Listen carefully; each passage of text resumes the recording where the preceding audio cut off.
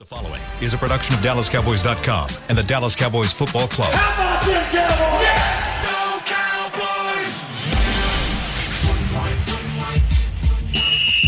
Let's go, baby! Are you ready for a break? Yes. Are you ready for a break? Absolutely. Ready for a break?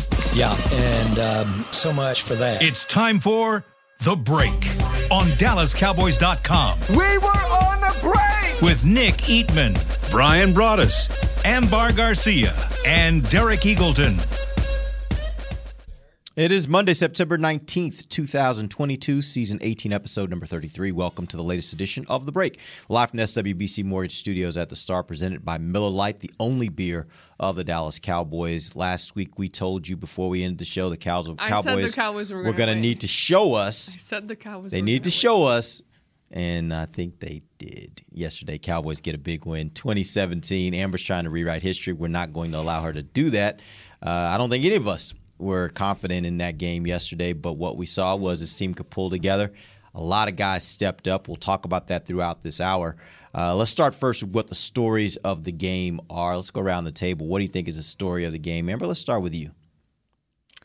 The story of the game, that you never know what can actually happen in a football game. So, and I feel stupid because, well, I shouldn't feel stupid because it was given reason based on what we watched week one.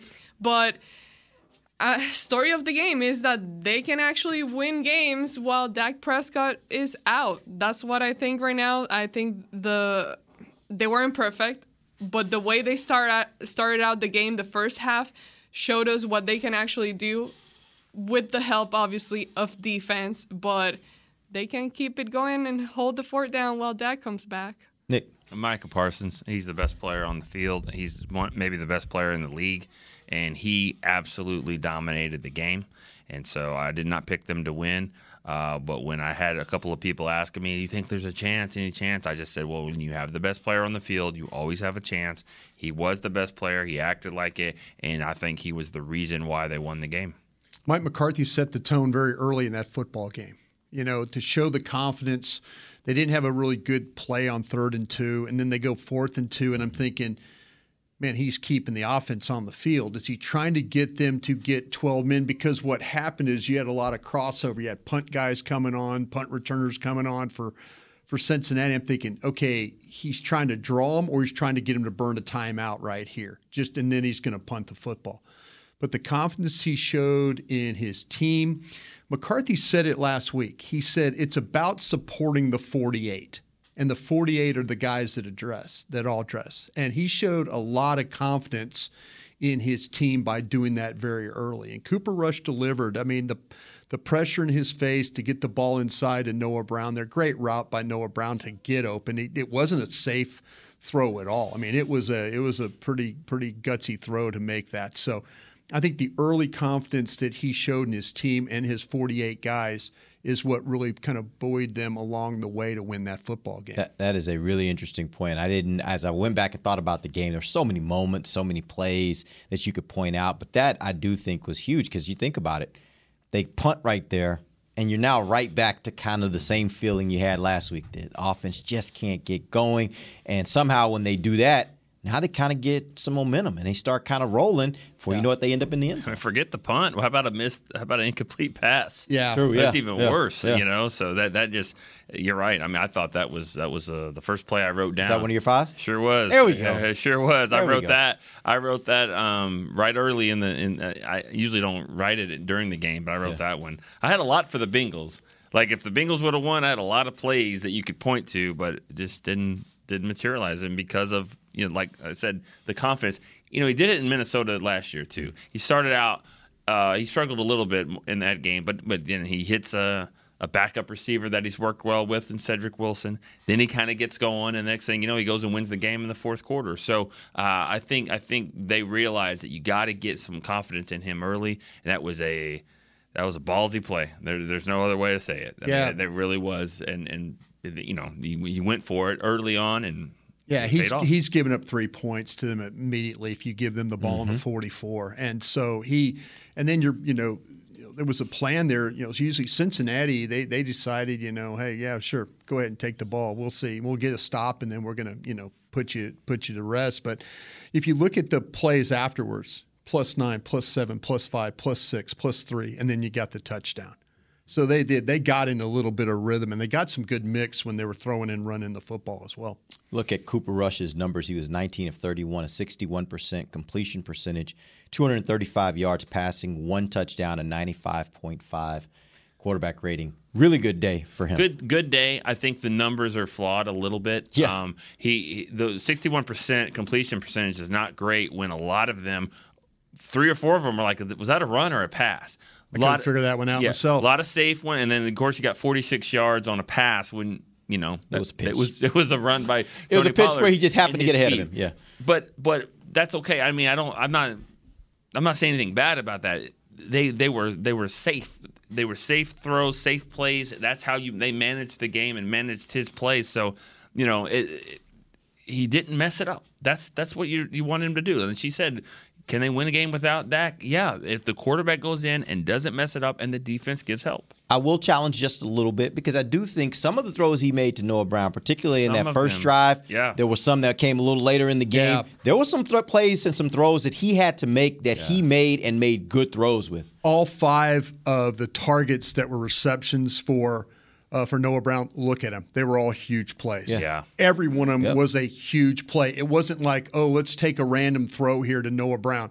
Every play he had was either a 3rd down play, a 4th down play, or the touchdown. Yeah. So every one of his throws, you talk about using. I'm going to give you a number that I think is even bigger than what Cooper Rush's number was. And that was 199 for Joe Burrow. And then take the sacks into account, it's in the 160s for yards for him.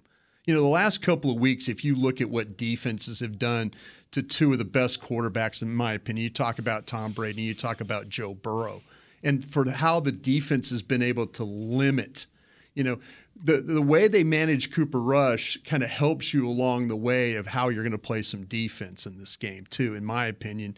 But the last 2 weeks, I mean, the numbers for these quarterbacks have not been anything that's just going, wow, the defense has done a great job. And Cooper Rush not putting them in bad situations helped them in this football game. Yeah. And we'll get to that defense a little later. We're going to talk at length, talk about Micah and his day and really what they were able to do defensively overall. I think it was one of the better defensive performances I've seen in quite some time. That all being said, let's go back, though. I do want to talk a little bit more about Cooper Rush. Obviously, they had some success there at the beginning of the game in those first 2 drives. Then they kind of went on a lull where they really weren't getting anything rolling. But one thing I thought that was interesting was it wasn't like it was 3 and out every time. They'd have a drive, and they'd take a little time, and then they would kind of stall out, punt, which is fine in those kinds of games. Probably gives your defense a little extra help. What did you guys see from the standpoint of what they did early to maybe what they did, or maybe what Cincinnati did to them early versus what they did to them a little later, I guess, throughout the middle part of the game? Yeah, I haven't got a chance to watch a lot of the replays of what Cincinnati did differently. Brian might be better for this one. But I do think the offensive line should be mentioned here on this. I mean, I actually watched a lot of Terrence Steele, and I thought he played much better. I had a text message. I was texting you this morning, and then I had to get on the radio, so I was like, well, I'm going to have to go with it. I was going to see what if you thought Terrence Steele played pretty well, or at least he played better. I think he played fine. And when you talk about, even there's some things with Tyler Smith that you get away with him every once in a while. Mm-hmm. I mean, we're not like holds, bad feet. I mean, there's things that happen to him during the game that I'm sure that we're all like, it's not things that are killing you when you're getting, you're not getting sacks or tackles for loss or things. Now, the one they did have a tackle for loss. Yep. I don't know. I mean, it was Hendrickson shooting the gap. That's going to happen. Just give them credit on the play. But I felt like at the right side, I think Terrence Steele is actually a better run blocker than he is a pass blocker. He's just a better athlete doing that. And so, yeah, I mean, there's things that, it's like, man, that Tyler Smith, and you're like, you watch the All-22 and you're like going, oh, okay. You're kind of like, cover your eyes on some stuff. But, he hasn't killed him. But to your point, I think that Terrence Steele played very, very well in this football game. There were so many times yesterday when we saw Cooper Rush in the pocket, and he didn't have anybody near him. He had time to kind of look downfield and look for what he wanted, and I think that's an improvement certainly over what we saw the week before. Now we also knew that. Like I think the defensive front you get with Cincinnati versus what you get with Tampa Bay, there's a difference there. Yeah. But all that being said, I do think the offensive line kept him relatively clean. Overall, how would you assess Cooper's play? I know you said, Nick, you kind of didn't think the numbers necessarily tell the full story, but what did you think of him overall as a player? Overall, I thought considering the situation and everything coming into the game like that, I thought he played much better than he did the last time he got a start. Obviously, playing at home is better, but he seemed a lot more comfortable. And again, I'm not saying anything bad about those numbers. I'm just saying there's a couple of plays in there that you got to remember. Some of these passes were actually pretty short, but that's the game plan, and he did it. With him, it's not having bad plays, and only to get sacked once I thought was pretty impressive. Not only for the offensive line, but because of him, because he's not the most mobile guy. He got out of a couple. I thought he looked comfortable. He really did, and I thought he would throw it deep a little bit more than they did. They did not do that much. I thought one of my concerns was gonna be, or just kind of wait and see type of stuff with what Kellen Moore's game plan was gonna be for him, like kind of readjusting the game and see if he could cater to what works best for a quarterback like Cooper Rush. And they did that. And, I don't really have many complaints because I had a whole different perspective or view or outcome of this game. And they managed to move the ball and win. It wasn't perfect or anything like that. And there were times, that I was bothered by his, like, he didn't have any emotions. Like, when you saw him on the big screen or, like, after a play or so, it was just, like, so emotionless, like there was no energy. I'm like, okay, what is happening? Even when we were getting closer to the end of the game that they weren't able to move the ball very well, I saw him getting out of the field, and he's just like, I'm like, okay, we're going to lose this game. Like, he's not giving me anything like, I'm going to go back in there and fight. He was just like motionless, like nothing.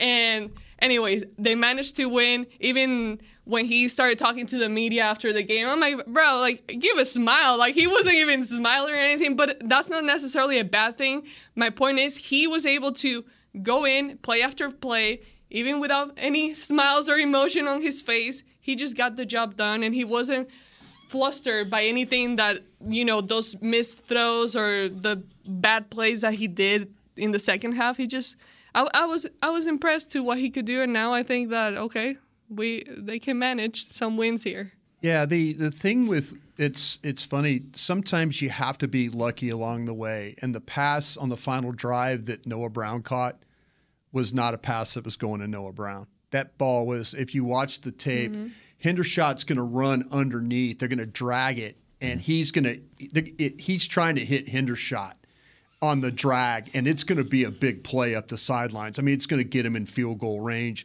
Maybe they get out of bounds. Maybe they can run the ball and manipulate things like that. So he's throwing the Hendershot. It gets hit, and it's deflected because his eyes the whole time, you see him looking at him like, I'm going to hit you with this pass. But the ball got deflected. Noah Brown did a great job of, it's just one of those crazy lucky things. I think that the coaches did a really good job helping him early in the game. I think in the second half they went a little conservative for him. Some of the things. And once that Cincinnati started kind of getting back in the game by kicking the field goals and stuff, then you saw, okay, we need to open this thing back up a little bit more. Why do you feel that happened? Because when I was watching the game into the second half, I'm like wondering, okay, why does it look like the game strategy has changed when it was working so well at the beginning of the game?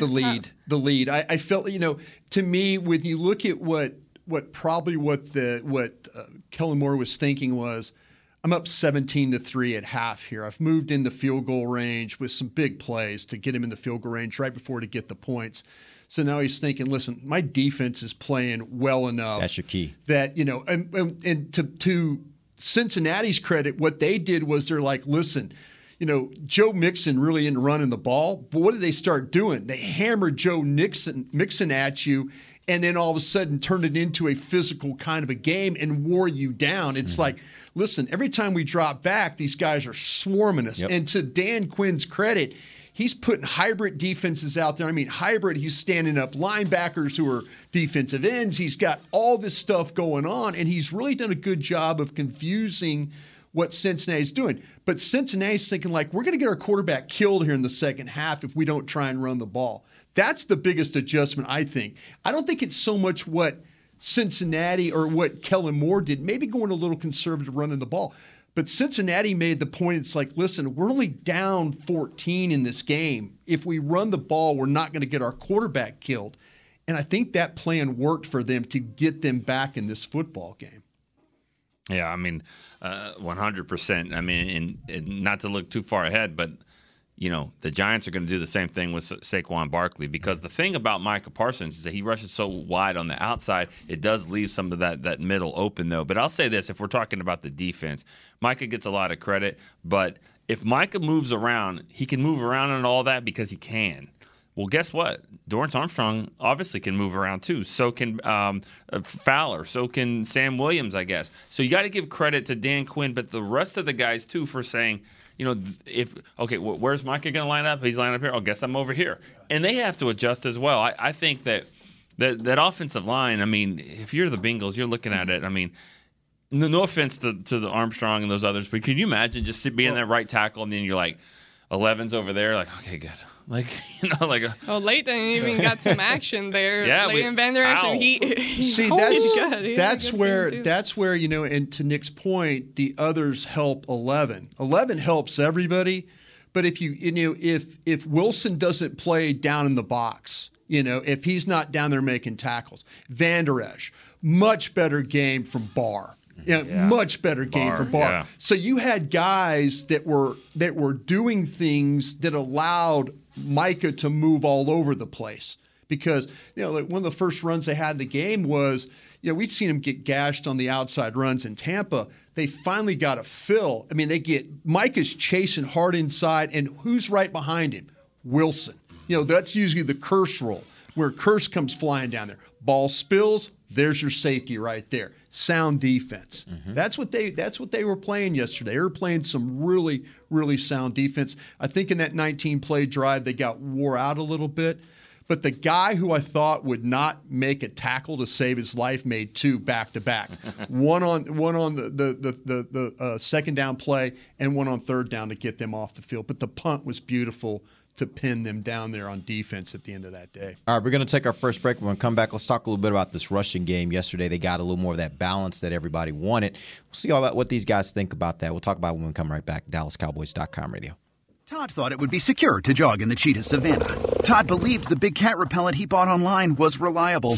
And now, Todd is trying to be faster than this cheetah that can run 80 miles per hour. But the good news is, Todd has AT&T 5G that is fast, reliable, and secure.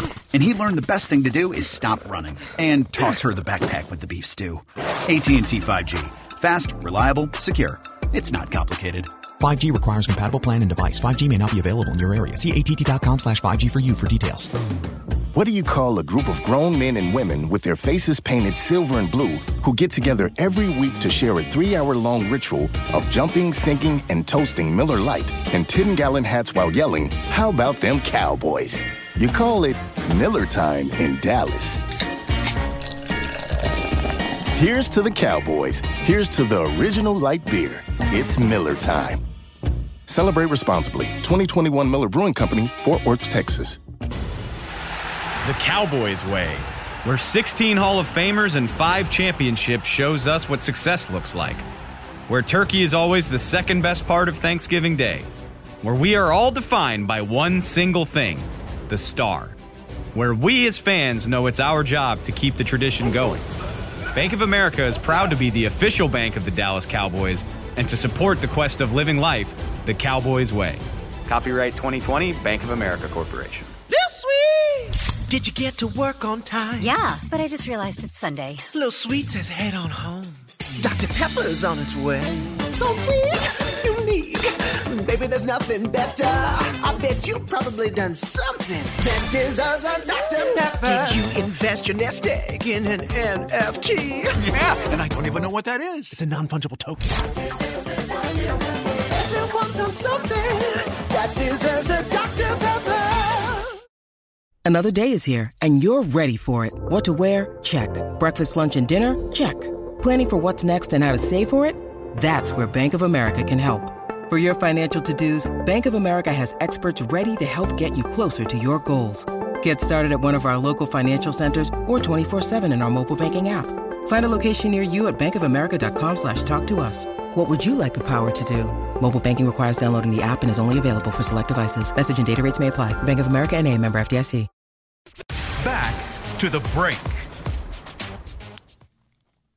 Whether you're watching at home or cheering in the stands, Essilor lenses let you see every exciting play. Book an appointment at your local Essilor experts. Find the perfect lens for you. See more, do more, Essilor. Welcome back. Second segment of the break, live from the SWBC Mortgage Studios at the Star. The segment brought to you by Blockchain.com.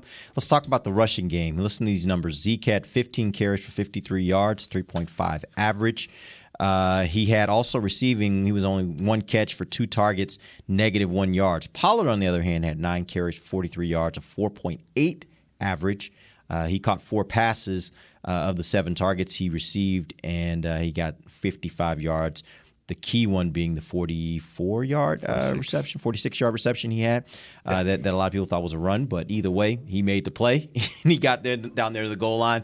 Almost got in the end zone. I thought it was a run. It's a game of I did too. I literally thought it was a run. I'm like, I thought it was kind of not. It didn't. It seemed like a little flip. It wasn't like the pop pass or the little shovel or something like that. It was more like a old school kind of run play to the right side there. Until we saw the replay, we didn't know. We didn't think it was a pass. It's a much different conversation today on talk radio and in here. If you're looking at the stat line of 10 carries, 99 yards.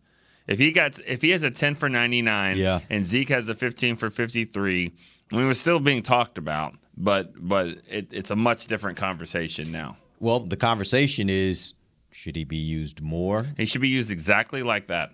I think exactly like he was used yesterday. Yeah, I mean, you're not an inside guy. You don't. Yeah. He's not an inside player, and you have to do that. If you want to use play action, then you have to run the ball through the middle. He's not an inside runner. He's not that great at pass protection. I praised him for one time because Rush didn't get hit, but he certainly wasn't Stonewall Jackson over there. I mean, he just got in the way enough.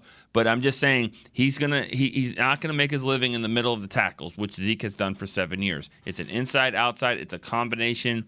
It doesn't have to be either or. This is a both, and it works when they're working together. It's good. Brian, last week you said that you thought the opportunity here from the running game standpoint was running to the outside. Were you surprised they didn't do that more yesterday? Yeah, to me, it's but it's because I felt like the tight ends. I think there was only one time where Schultz hurt you on the edge.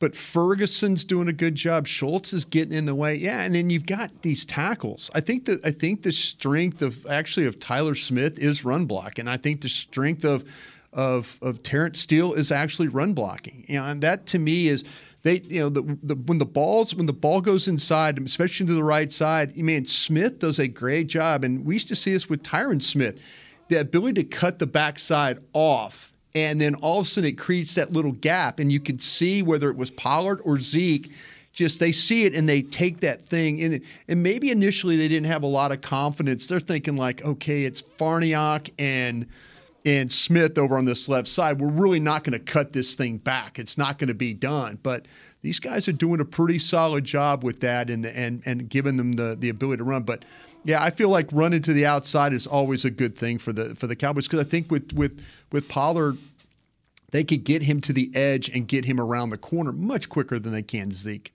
But when they're running on the outside, or like for example in certain plays like Cooper Rush just throws him the ball either to Zeke or Pollard, I feel that for some reason sometimes I feel that those kinds of play are a little too slow. Like I see them at other times do it, or even other teams do it, and it's much, much faster. But for some reason, it feels like it's just a few seconds too slow, and then it kills kind of your ability to go for it even further. Yeah, I was thinking back in my mind of going back. The one play that they ran a counter where they pulled Martin and then Steele they blocked everybody down inside, and they got it. I mean, Smith, Schultz, all those guys sealed everything off inside, and it was like an 11-yard run. And that's the kind of thing I was thinking more, not just like you were saying, just flip the ball or toss the ball or whatever. It's like get linemen out there in front. If you could get everybody walled off inside and then get bodies around, and then Zeke could just follow that up behind off the edge. That's how he can run the ball. That's how they need to run the ball more. The movement, it's a lot easier for those tight ends to block down and seal their guy and then get people around the edge. So, what do you guys think of Zeke's play yesterday? Because I think there are some mixed feelings about it. I think he did exactly what the Cowboys want him to do, which get the tough yards. But what did you guys think overall? Yeah, I mean, it was okay. It wasn't great. It was not easy to run there. I mean, we knew that going in that the Bengals were probably going to load it up there and get a lot of guys close to the line of scrimmage. And I thought, he did a decent job. It wasn't as good. I mean, he's not the same as Pollard running on the outside. He had a couple of nice runs, but I think for the most part it was just a solid day. DJ Reader makes things problematic for when you run the ball against Cincinnati. He's the defensive tackle. Mm-hmm. He's really good. He's hard to move. He split a couple of double teams in the game. Farniak and Biotish were trying to block him, and he just overpowers both those guys, and Zeke ends up getting like a 2-3 yard gain because of it. It's similar to what happened with Vita Vea last week. You get that when you deal with a guy that plays it's that big inside, and especially if Zeke's not going to run the ball wide. If it's going to be inside running, then it's about securing some guys like Vita Vea and DJ Reader and guys like that. And that was a little bit of a struggle for them yesterday. And that's, I think, affected the way that Zeke was carrying the football. But you know what? Something that caught my attention, too, is, Zeke could have done more. But when I thought about it, just watching the game, it was impressive the fact that they were able to do what they did, but without the use of your main guys. Like, your main guys weren't the ones making the plays. And by that, I mean Ezekiel Elliott. He wasn't making those flashy plays. Dalton Schultz wasn't the one making those flashy plays either. Neither was CeeDee Lamb. So you really managed to move the ball, move the chains with guys that, although they're kind of your starters right now, but I consider kind of your backup guys down the line. You won the game with a practice squad quarterback. Exactly. And a practice squad kicker. Yeah. Not anymore. Not anymore. I think they're on the team now. Yeah. You talk about the wide receivers. The stat lines for them were impressive, I think. Noah Brown was 5 of 5. 5 targets, 5 catches, 91 yards, 18.2 average. So they were getting the ball downfield to him, and he was making something happen when he'd get the ball. He did have the touchdown as well. CeeDee Lamb had 7 catches on 11 targets, 75 yards, a 10.7 average. My question is, last week there was a lot of talk about were the receivers getting open? Was Dak just doing a bad job getting them the ball? Was he not finding them? Was there enough separation? What do you guys see this week that may have been different with regards to how the receivers were playing between how they played for Rush this week and how they played for Dak last week? I mean, that's not easy to answer that one. I mean, I do think that they got open a little bit better in this game. I think, like Brian said last week, I mean, they were open at times. I think the biggest difference, though, honestly, was the offensive line. I think the offensive line created a better pocket for Cooper Rush than what Dak had this week. I mean, I thought Cincinnati would be a little bit better up front than they were, but they weren't. I mean, it was the offensive line gave him more time, and I think that some of the play calls were a lot, I don't know if simplified is the right word, but it just seemed like more direct. And this is what we're trying to do. We're going to get the ball to CD right here. We're going to get the ball to Noah Brown, and it was just throws that are in Cooper Rush's wheelhouse. Yeah, the biggest difference, and it might be about CD's ability to win because they had a slant that they hit for a big play. Mm-hmm. And the ball was in front of him on the slant. And that's what we've been kind of thinking about here. Like, we've seen Dak double hitch. And is he double hitching because he's not sure that CD is released and is to the point? And Dak doesn't want to throw interceptions. Nobody wants to throw interceptions, but Dak's looking at like release, and he's trying to, and whereas Cooper Rush is like, what do I got to lose? I'm throwing this ball. And then, it's like step, bam. Sometimes you wonder CD will go step, and then you're like, and then Dak's pulling it, and then sometimes it's step, and then inside, and now the ball's in front of him. Yesterday was a really good example of what happens when you throw the ball in front of receivers and you let them go get it. Like the free play that Noah Brown caught was just, it's like free play, and Noah Brown up the sidelines, throw the ball up. It's a big play. So yeah, when you throw the ball, now is it all on Dak? No, because just what we're talking about. What's CeeDee Lamb doing coming off the ball? Is he taking that extra step to try and free himself and not? And Dak's like, you got to be inside, bro. I can't hold this thing any longer. And I think that's a problem for both the quarterback and then the wide receiver in regard to them trying to throw those inside breaking routes. Yeah, the thing that came to me immediately, and not to copy Nick's, but as soon as you said that, I just thought of the offensive line and what they were able to do for Cooper Rush, because the game just, even when they started, it just didn't feel rushed. It didn't feel like, sorry, but it felt like they had extra seconds to get where they needed to go. Like the defense from the Bengals weren't creating that kind of like anxiety for you, that keeping you on your toes. Like, oh no, they were able to kind of. So There was a couple of times where Rush really hung in there.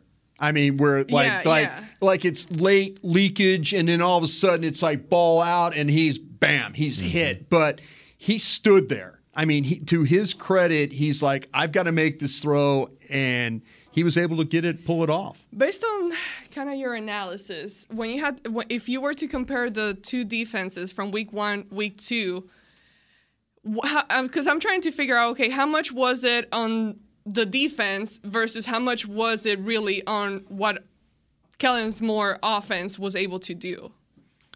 I think the big difference there, too, is you look at Cincinnati's linebackers. I mean, the linebackers are just not difference makers like what the Bucs have. And I don't think most teams have what the Bucs have at linebacker. Dallas does, I think, and that's it. If you call him a linebacker, if you don't call him a linebacker, then no. But I'm just saying that's the center of everything. That's where really great defenses are. They can rush, they can be in coverage, and all that. And I think that's the biggest difference is that Tampa had linebackers that are in coverage back there. I mean, Devin White and those guys making plays, David and all that. I think that was just a big difference of the defense. I mean, their front was okay, but Hendrickson really wasn't a huge. He wasn't a factor. No. He wasn't a factor. The only time he really was a factor was on that one run where he just slanted inside and Tyler Smith just couldn't cut him off, and it looked bad because Biotis was trying to get him, and it almost looked like that Biotis jacked up the play. But he was just trying to clean up the mess of the uncertainty of Tyler. It was just a great call by Cincinnati. They called the right defense into the right play. The blocking, but the linebackers are right. I'll tell you what was really positive for me yesterday when you start to talk about the receivers and offense. And I think Tampa's got good safeties. I think the Bengals have good safeties too. And Noah Brown's touchdown was run against Jesse Bates, who's the franchise tag for them. He's one of their better defensive players. I mean, that for him to separate and lose him in the back of the end zone, I think that's a great sign for your guys and how they play from one week to the next. What I liked about Cooper Rush, particularly on that touchdown, is we said, could this be check down Charlie? Could this be a guy that's just going to? There were times where he was rolled out and he had it underneath route and he took it to that second level, including the touchdown throw there. So he's not afraid. He's not afraid to let it rip. I'll tell you what's funny. You say that because remember Dak's interception on the boot last week with all the clutter and all that. Cooper Rush got the same kind of look. He could have thrown it. What did he do? He didn't throw it. He ran. He ran for like 3 yards. He could have made a throw underneath, and it would have been probably 5 yards. Whereas Dak took the shot down the field, Cooper Rush is like, I'm not throwing that ball into all that clutter down there. He just took off running and got the 3 yards and fought for another day. He talked about some of the Tyler Smith blocks getting away with something. Oh. If you go back and look at the touchdown run by Pollard, the 1 yard run, Ferguson, no, 87. Who's our Jake Ferguson? Yeah. False start. They didn't call it. Like he hit like that, they didn't call it. And one of the guys is like points, and then they snap the ball, and it's a touchdown and all that. But I mean, I'm really shocked that they didn't call that. That would have been, first and goal from the 6. Yeah, probably still get in, but I thought overall Ferguson played pretty well. Yeah, and we'll see how Dalton Schultz's injury looks like. Not really sure where we stand there with that, but Ferguson's probably going to have to play a lot. He came back in the game, but then took himself just back for out. A play. So, took himself right back out. So didn't look good. We're going to take our final break. When we come back, we'll talk about the parts of the team that probably made the biggest difference yesterday, the defense and definitely the special teams. We'll talk about that in a minute. It's DallasCowboys.com radio. Did you get to work on time? Yeah, but I just realized it's Sunday. Little Sweet says head on home. Dr. Pepper's on its way. So sweet, unique. Baby, there's nothing better. I bet you've probably done something that deserves a Dr. Pepper. Did you invest your nest egg in an NFT? Yeah, and I don't even know what that is. It's a non-fungible token. Everyone's done something that deserves a Dr. Pepper. Todd thought it would be secure to jog in the cheetah savanna. Todd believed the big cat repellent he bought online was reliable. And now, Todd is trying to be faster than this cheetah that can run 80 miles per hour. But the good news is, Todd has AT&T 5G that is fast, reliable, and secure.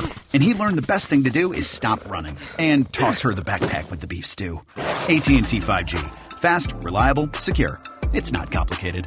5G requires compatible plan and device. 5G may not be available in your area. See att.com/5G for you for details. Brace yourself for an existential question. Has your butt been having enough fun lately? Have you been treating it well? Has it been going places? If not, then it's about time you start using SeatGeek. SeatGeek is the best way to get your butt tickets to live events. Just ask the thousands of other butts who have rated it the #1 ticketing app. So what are you waiting for? Download the app now or visit SeatGeek.com to get tickets to sports, concerts, and live events and make your butt happy. SeatGeek. Get your seat in a seat. What do you call a group of grown men and women with their faces painted silver and blue who get together every week to share a 3-hour-long ritual of jumping, sinking, and toasting Miller Lite in 10-gallon hats while yelling, "How about them Cowboys?" You call it Miller Time in Dallas. Here's to the Cowboys. Here's to the original light beer. It's Miller Time. Celebrate responsibly. 2021 Miller Brewing Company, Fort Worth, Texas. Back to the break. Join former NFL players for our first game day minicamp presented by Invisalign. Drop the kids off at the Ford Center October 2nd, 11:30 to 3:30 while you watch the Cowboys take on Washington Commanders. From your favorite restaurant in the Star District, the kids will be on the field with those former NFL players. Register your kid for a camp at DallasCowboys.com/academy. Welcome back. Final segment of the break, live from the SWBC Mortgage Studios at the Star. Again, we are presented by Miller Lite, the only beer of the Dallas Cowboys. Let's talk defense. Here's how I'm going to set it up. Micah, go. Best player on the field. Lions got to eat. Yeah. Lions got to eat. I thought they had a really, really good plan in this one. Mm-hmm. Yeah. They knew that Cincinnati, you hold Jamar Chase to 5 catches in the game, Joe Burrow under 200 yards. Mm-hmm. Come on, man. Playing some defense out there. You're talking 6 about sacks. Yeah, sacks. 9 quarterback hits. The running game. The running game didn't really get going. I mentioned it. I think that Cincinnati's figured out we better run the ball or we're going to get our quarterback killed. Mm-hmm. And I thought that Dan Quinn had a really, really good plan for this one. And as far as, guys like Barr, Wilson, Van Der Esch, those guys, the linebacker, those guys help the way they play. I mean, they kind of complement some of the things that are going on. It allows you to sit there. Fowler, we didn't say Fowler's name once in Tampa. Yesterday, he was a factor in that football game. It just goes back to the confidence that you have. And Ambar, you were talking about earlier, you go, when we started in training camp, what's the confidence you have in the defense? Dan Quinn. What's the confidence you have in the offense? I'm really not sure what Kellen Moore is going to do this year. And Dan Quinn, you don't worry about that. He knew that Cincinnati was bad across the 5. He knew it. And he's like, I'm not going to let you get away with it. So many times in the past, we've seen Cowboy defensive coordinators, the Giants come to mind on a Sunday night game or something like that, where all 5 of their linemen were out. And you're thinking, here we go. They're going to get after Eli Manning in this game. Eli Manning didn't even get touched, no pressures, no numbers for any of these guys. This guy won't let you have bad offensive players out there and not take advantage of you. Mm-hmm. He will find your bad players, and he will attack those bad players. It's definitely 100%. And I think that I just keep thinking back to what Tom Brady wrote on his wristband of playing the Ravens about find 20 before every snap, Ed Reed. I just can't imagine that you don't do the same thing with Parsons. I mean, we're doing it from the press box. I want to watch him every snap. I want to see where he is. I can't imagine if you're Joe Burrow, you don't do that.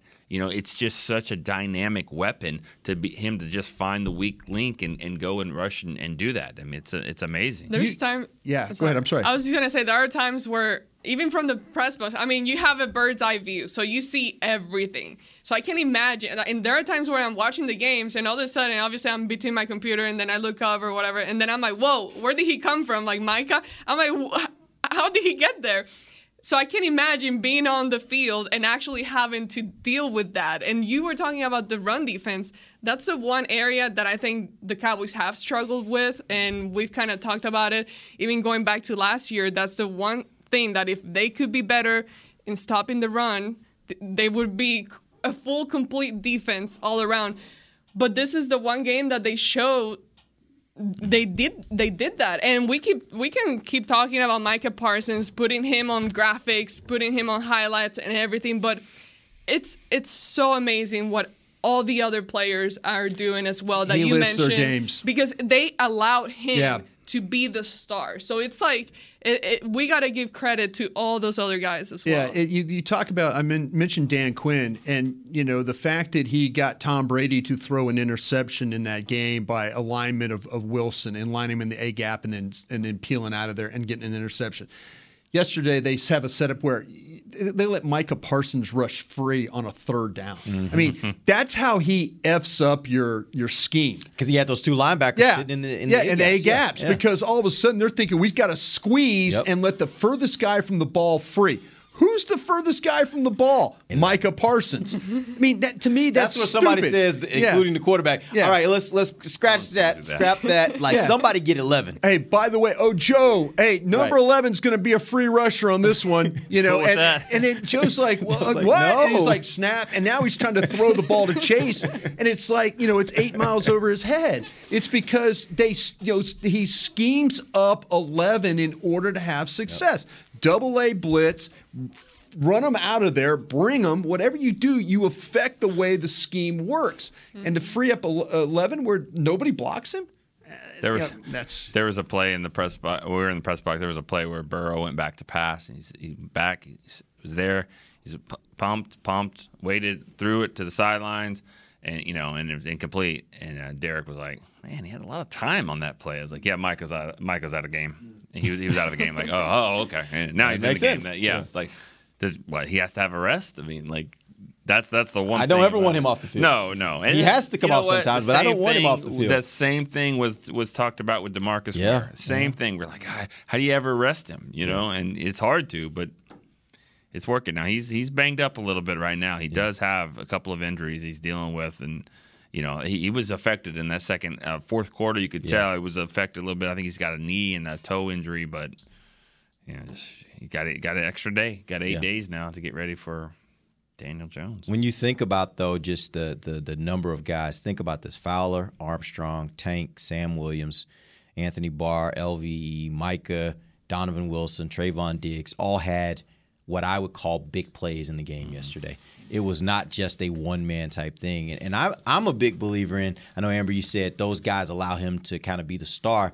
I actually think of it a little bit on the flip side, and I look at it as what Micah brings to a defense is, because he's so disruptive, there creates these opportunities for other guys. You know, if you can, we saw the sack that LVE got was all about Micah getting there, flushing the quarterback. LVE fills, right? He gets so much attention. Yeah, he gets so much attention, and so I really believe that this is what you should be meaning when you say a player that elevates everybody else's play. It's because he's so much of a great player. He's so disruptive that everybody else gets an opportunity to do things that if they can just beat their guy, then I don't have one guy to beat. If they can beat their guy, they can create, they can make the big play. So I think he just changes a defense. It's a win-win right now. Yeah. Either you focus on him and then you let other guys go at it, or you take out other guys and he's going to destroy you. Yeah, I know it's probably going to get me in trouble for saying this, but no offense to Tank. But, this is what we thought that when Tank was having that success, like, oh, he's going to help others. Mm-hmm. He's going to rush, and it's going to help others. Tank played really well yesterday. I mean, some super hustle plays that he was making, that you don't – when you watch the All-22, you're going, oh, okay, well, there's 90 again. There's 90.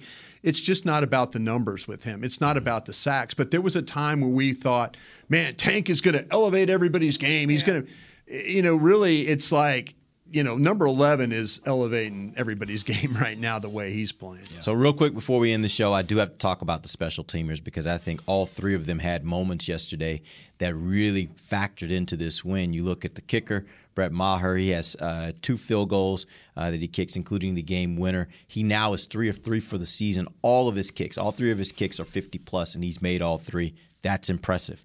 Brian Anger yesterday, he pinned Cincinnati there at the end of the game, pins them back at the 8 with 2:13 left in a tied ball game. To me, that was one of the plays of the game. And then you had Kevontae Turpin, who for the first real time he's getting some opportunities here with a little bit of room.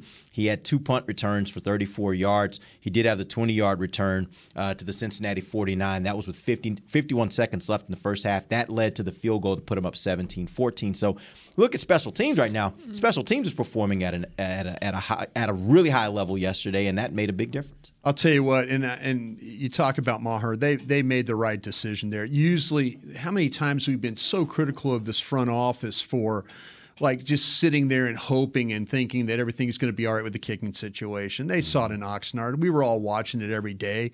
Every time that Garibay kicked, looked like they was throwing more dirt on him. And then, and then Haralahu, they're like, his leg's not strong enough. Yeah, he's accurate, but he's like, they went and got Maher because they know he can make 50-yard field goals. It was close, though. Man, that was a close one. Oof. I mean, it was close, but it was through, and that's what. And then you look at what do they do in the during training camp? They go get Turpin. We saw what Turpin did against the Chargers, but that 14-yard return that he got, that was a 63-yard punt that he fielded right there at the Dallas 21 and brought it back 14 yards. And it probably should have been 14. It was just his speed that got him the 14. It's crazy to think that he basically saved Dallas a first down along the way. Mm-hmm. That for them to have to save him that distance. He could have caught that ball, got trapped, something bad happened, and now Dallas is trying to drive the ball down the field. Yeah. No, he did a great job of getting it back to the Dallas 35, and that set him up for the rest of the drive. It's an absolute domino effect because it goes back to the punt. And if you punt, think about it. If you punt the ball at the 14-yard line, okay, well, Burrow's going to be standing at the 7 or 8 when he drops back.